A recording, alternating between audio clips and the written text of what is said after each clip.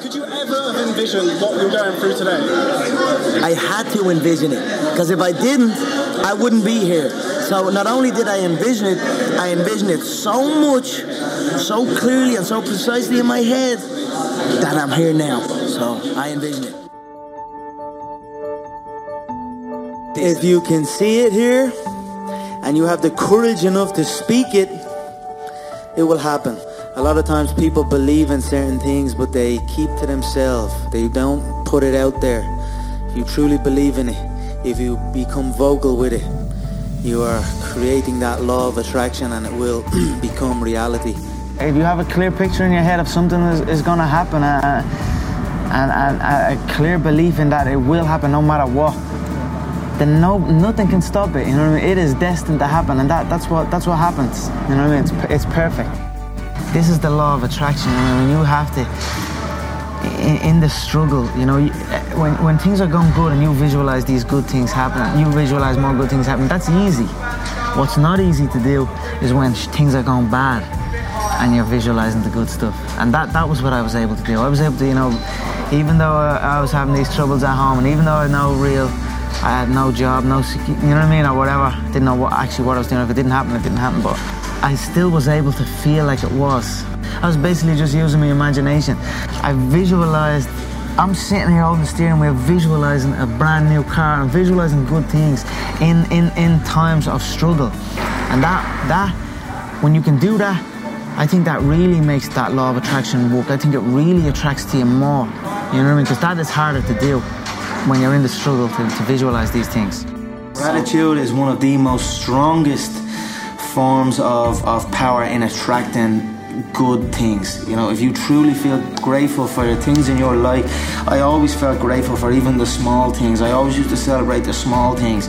Now I might be celebrating the bigger things, but I always celebrate every little good thing that would happen to me in my life. Even before I had any kind of money or any of that, I would celebrate and I would feel grateful for it, and it just gave me more. And this is exactly the same thing that's happening right now. I still remain grateful, and more comes. It's human nature. Some people will sit and take positivity from that. They will look at that and take inspiration and inspire. It will inspire them to go and push for that. Others will shell up and critique it and be negative towards it. But one thing is for sure, those people will stay where they are. The people who take inspiration from it will rise up and also one day experience that life. At what point did you realise that the law of attraction was working for you? 15, 16, I started trying to play with that.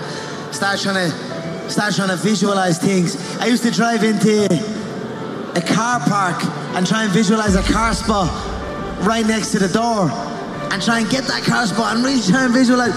I've been playing with that law of attraction and visualization a long time. So since I'm 16, since I first discovered it. I feel to be at the pinnacle of any game, in any, whatever you do, you've got to be a little bit gone to it. You're not all there. You've got to be almost insane to your craft. Not a lot of people can understand that. That's why I don't know about nothing else. I do not pay attention to nothing else. There was games of football on yesterday, there was rugby, there was this, there was that.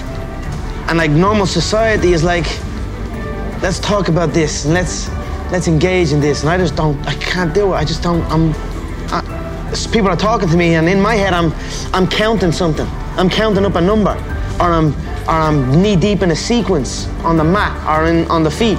That's my life, sequences and numbers, nothing else. I cannot pay attention to nothing else.